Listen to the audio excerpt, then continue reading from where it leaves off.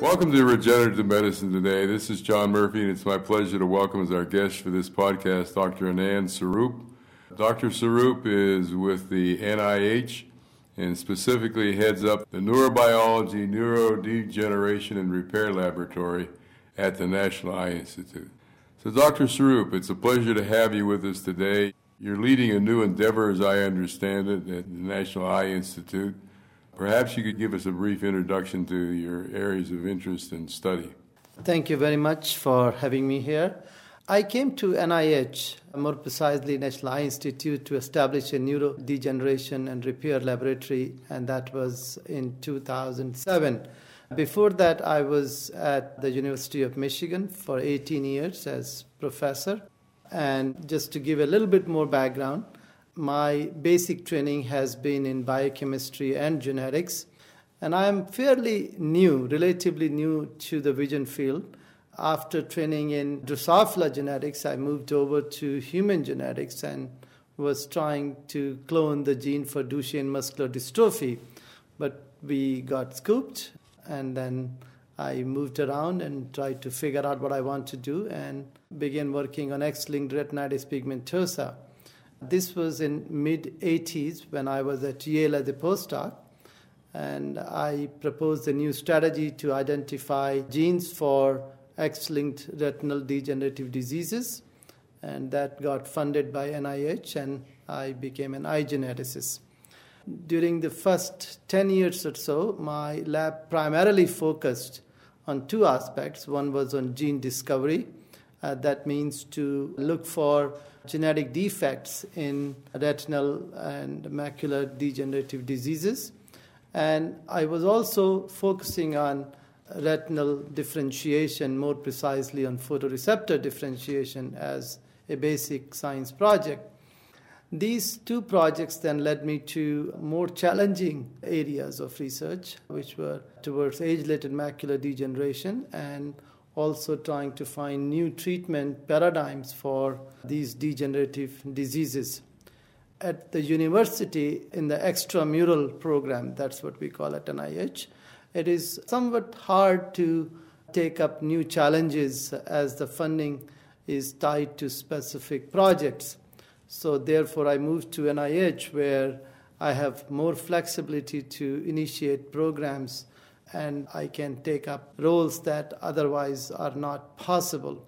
We have established a group that now focuses on three different aspects of basic research, which are cell and developmental biology, disease mechanisms, and genetics and genomics. These three basic science projects areas, they feed into actually the three treatment paradigms that we are focusing on. These are on gene-based therapies. We are using adeno-associated viruses for gene therapy of a couple of very interesting retinal degenerative diseases, including the one that I began my eye career with, and that is X-linked forms of retinitis pigmentosa caused by RPGR mutations. The second aspect is on small molecule screening to rescue the disease phenotype. And more importantly, for this particular audience, our focus has been on stem cell-based therapies for rescuing or repairing the disease phenotype. Very interesting. So I've had a chance to look at your website, and we will post on the podcast website the URL. I notice you have quite a large group that's pursuing these endeavors. Yeah, that is true. So I was given a sort of certain amount of funding to initiate this program, and we have recruited additional investigators as part of this group. One of the investigators, Dr. Tianchen Li, came from Harvard Medical School. Other is a new tenure track investigator, Dr. Tudor Badia. He was recruited from Dr. Jeremy Nathan's group from Johns Hopkins. And then we also have a gene therapy expert, Dr. Peter Colosi, who is part of our group as well. So in total, we have 50 to 60 scientists that are working in the group, again, focusing on all different aspects of retinal biology and disease. So I have to congratulate you. It seems like you have what I'd call a critical mass in terms of pursuing some of these important and very fundamental investigations. Yes, I think that is correct. And again, I have to emphasize that being in the NIH intramural program, we have somewhat flexibility with respect to organization of the group and the focus that we want to have. We have been able to sort of put together a group of not only personnel, but also equipment and resources, very cutting-edge sort of equipment, from 2-photon microscope to Illumina, Solexa, next-generation sequencing system. So we do have that. And again, that was one of the reasons I moved to NIH. All very important resources in terms of what you're pursuing. Also, in looking at your website, I see that you note that in humans, the retina supplies about 30% of the sensory input to the brain. I hadn't focused on the point that this is perhaps the highest ranking in all sensory inputs from a human. That is very correct. Actually, humans are very peculiar in the sense that we use our vision as the primary source of sensation. Our complex neural functions like emotion and behavior are critically dependent on our visual stimulus. Actually, humans fear most after cancer blindness. In our daily lives, vision plays a very, very critical role. And that is not true in other mammals, actually, particularly, say, in rats and mice and dogs, where other senses are equally important, sometimes even more important than vision. So you mentioned before that you have three principal focus areas in terms of gene therapy, small molecules, and stem cells. I need to stress to our audience that your studies are by design very fundamental, but in terms of looking forward, are any of these areas more promising in the relatively short term than others to treating vision-related ailments? Yes, absolutely. So we have taken a sort of staggered approach, and what that means is that we are focusing on one particular aspect for treatment within the next 2 to 3 years, whereas the others are relatively slower and will take a little longer time. So the gene therapy is farthest along. As your audience might remember or might recall, about 2 or 3 years ago, the 3 different groups, 2 actually in Philadelphia and 1 in UK, were successful in treating patients with Leber condyle amaurosis by introducing RPE65 gene.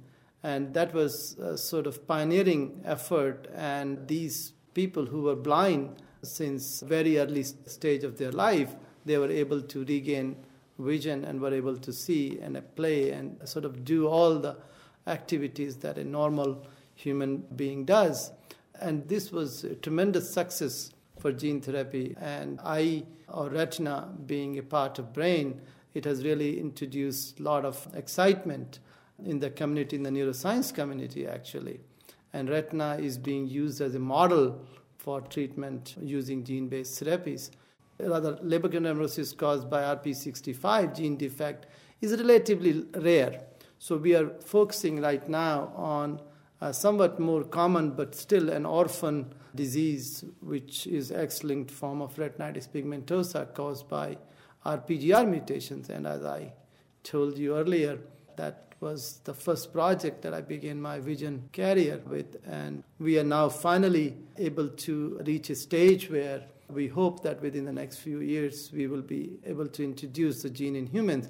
Earlier this year, in fact, in January of 2012, we published a manuscript in Proceedings of National Academy of Sciences with scientists at University of Pennsylvania in Philadelphia and University of Florida, and groups of Dr. Sam Jacobson and William Hauswirth, where we were able to introduce adeno-associated virus carrying the normal RPGR gene into these animals, and that seems to be working at this stage.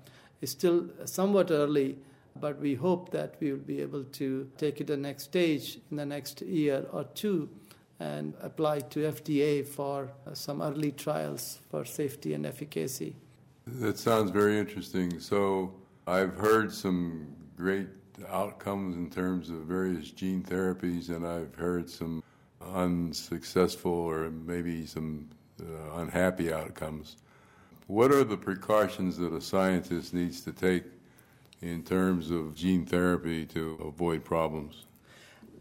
Actually, a retina or eye is a very unique sort of organ or tissue. It's somewhat away and it's very approachable in the sense that surgeons can very specifically introduce the virus where it is supposed to go. So it does not really go in the blood circulation as much, and retina being a privileged sort of system, you could actually reduce the immune response as well. So far the therapy in the eye area has been actually excellent with RP65. And actually a lot of these patients have been carrying the gene for now a few years. It's been 3 or 4 years, and there is no adverse effect reported.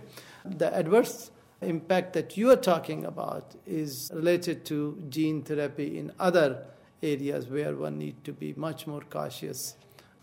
Thank you for explaining that. So another question that comes to mind is that I know with other types of cell therapy, there's some facts and at least some expectations that the longer the affliction has been in place, the more difficult it is to reverse it. So for the visual initiatives that you're working on, is this more applicable for people who have lost vision, who have deteriorating vision? I think you asked a very important question, actually. Gene therapy is good only when the cells are still there. If the cells have degenerated or died, you cannot do gene therapy. You cannot correct when there is no cell at all. And even small molecule-based therapy or drug therapy is also not going to be very good, because in majority of retinal degenerative diseases, the photoreceptors, cell death that happens, in some cases that is because of the defect in retinal pigment epithelium. In some cases it's defect in photoreceptors. But whatever it is, when the photoreceptors die, you cannot use gene therapy and you cannot use small molecule therapy. So the only sort of approach for treatment you can employ at that time is the cell-based therapy. That means you replace the cells that have died.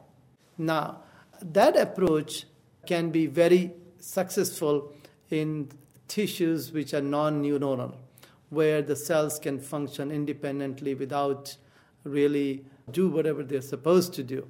In case of retina, which is part of central nervous system, cell-cell contact, cell-cell communication is extremely critical. What that means is that if photoreceptors have died, or if retinal pigment epithelium is dysfunctional and photoreceptors are dead along with that, these cells will need to have a very good contact, and they need to make synapses with the other neurons in the retina in order for them to not only capture the visual information, but to convey that to brain. Because after all, there are areas in our brain that are going to interpret the information. Retina does not interpret the information. As you pointed out right in the beginning, 30% of our brain is devoted to the processing of this visual information. So retina captures that, integrates this information, and then sort of does the first level of processing. Now, it's extremely critical that the photoreceptor cells or retina RPE complex, if we are going to put that in the retina, then that must form appropriate connections with the neurons in the inner retina. And that will be a big challenge. However, we are very optimistic, and this is the field of cell-based therapies is still in its infancy. We have a lot of challenges. But within the last few years, I think major advances have been made. We can now make photoreceptors from not only embryonic stem cells, but we can also make it from induced pluripotent stem cells that are derived from adult somatic cells. So I think those advances, together with a better basic understanding of synaptogenesis, that means how these cells form synapses with other neurons, is going to be very important in making progress. But again, this probably is going to take few more years compared to gene therapy. This is a good segue into the next area I wanted to explore with you, and that is how does one coax cells to be retinal cells? That is a question that we have been asking for the last 20 years. The basic research has given us absolutely fantastic leads. There are signaling pathways and transcriptional regulatory proteins that can direct these stem cells towards distinct neurons within the retina.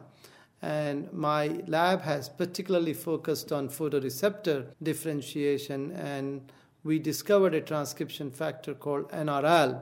So if you knock out NRL in mice, that means you lose this particular factor, NRL, all rod photoreceptors are lost. And instead of rods, you now have cone photoreceptors.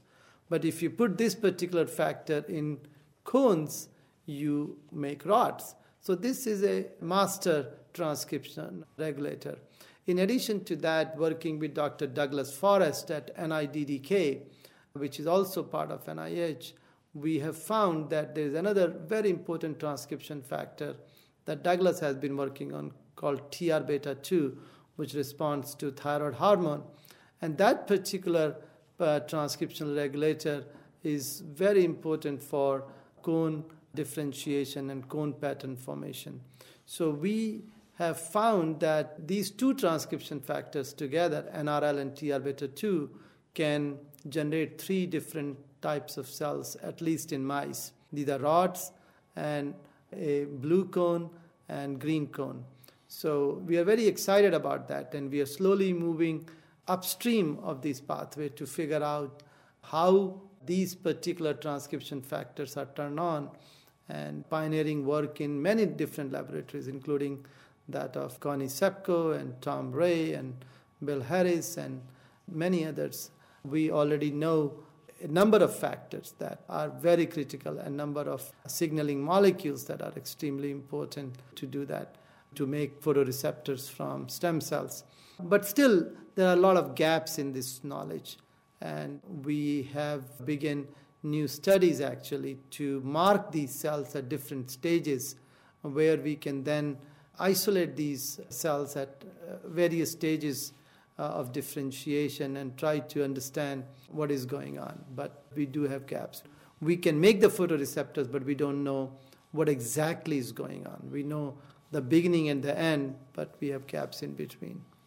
You're certainly making progress, and in fact, relative to these points, I see that some of the publications from your group in the past year have been specifically addressing these points. So you've introduced to us the strategies to rebuild the photosensor in the eye. I know your focus and strategy is on, well, I'll call it natural repair. But I know other scientists are trying to build artificial photosensors. Do you have any observations about approach A versus B here? Artificial photosensors or artificial retina, I think, is going to be extremely important, but that will be like a light detector. That means the resolution of images is not going to be very good. Our natural retina is just an amazing computer, and there's no way, at least in the near future, we can reproduce that high degree of precision and resolution. But again, for people who cannot see, that is amazing, because now you have light perception. You can at least see some images. What we are trying to do is we are hoping that over the next several years, working with people in very different areas of research, including nanotech and nanoscientists, including polymer experts and biomedical engineers, people working in other areas of vision research and outside vision research, we'll be able to construct what I call 3D construct of outer retina. What happens is that when we introduce photoreceptors alone in a degenerating mouse retina, these photoreceptor cells, they express right kind of proteins, but they do not make the real sensors, which are outer segments within the photoreceptors. And What that means is that we are not able to detect all the photons and all the information that exists out there. To generate outer segments, we have discovered that retinal pigment epithelium is extremely critical. Actually, one of my senior fellows who will be joining your department, Igor Nisankin, his work on a particular molecule called DNMT1 has shown that the signaling from retinal pigment epithelium is critical for the generation of these outer segments. So what we are hoping to do is to make a construct where retinal pigment epithelium and photoreceptors are put together. But they have to be on some sort of artificial surface, something that may be biodegradable or some sort of biopolymer or biomaterial. And so we have been having discussions during the last year and again early this year at a meeting which was organized by USC scientists under the sponsorship of Beckman Foundation on age-related macular degeneration. And there were extensive discussions as to how we could make a 3D construct of outer retina that can be then surgically implanted in the dying or dysfunctional retina of individuals who are going blind. Ultimately, what we would like to do is we would like to sort of put all of these natural cells in vitro to produce a complete retinal construct, and that may be in my own lifetime. Very interesting and certainly very promising as well. As we look forward, do you have any thoughts about what the short-term future holds? I've been very fortunate in having wonderful group of scientists and postdoctoral fellows and students with me and resources to do some of the work that we have been doing. I feel that within the next few years we will have at least gene therapy for some of the rare orphan retinal degenerative diseases. More common diseases like age-related macular degeneration and diabetic retinopathy will require a little bit more effort, and I feel that it'll be within the next decade we will have some major advances and hopefully give hope to people who are going blind. My own father actually has age-related macular degeneration. In his one eye, he has geographic atrophy. In the other eye, he has choroidal neovascularization. And for CNV or choroidal neovascularization, we actually have some treatment, but still it's not perfect. And we are hoping that by the time people of my generation reach that stage or age, we will have treatment for these more common blinding diseases as well. Well, I thank you for sharing your accomplishments and your vision with us today. As we conclude this podcast, I'd like to remind our listeners you can reach us at mail@regenerativemedicinetoday.com. We welcome suggestions, but I also remind you we cannot diagnose medical problems via the internet. And as we conclude, I'd like to thank the McGowan Institute for Regenerative Medicine that sponsors this podcast series. Until we meet again with another exciting interview, thank you for listening.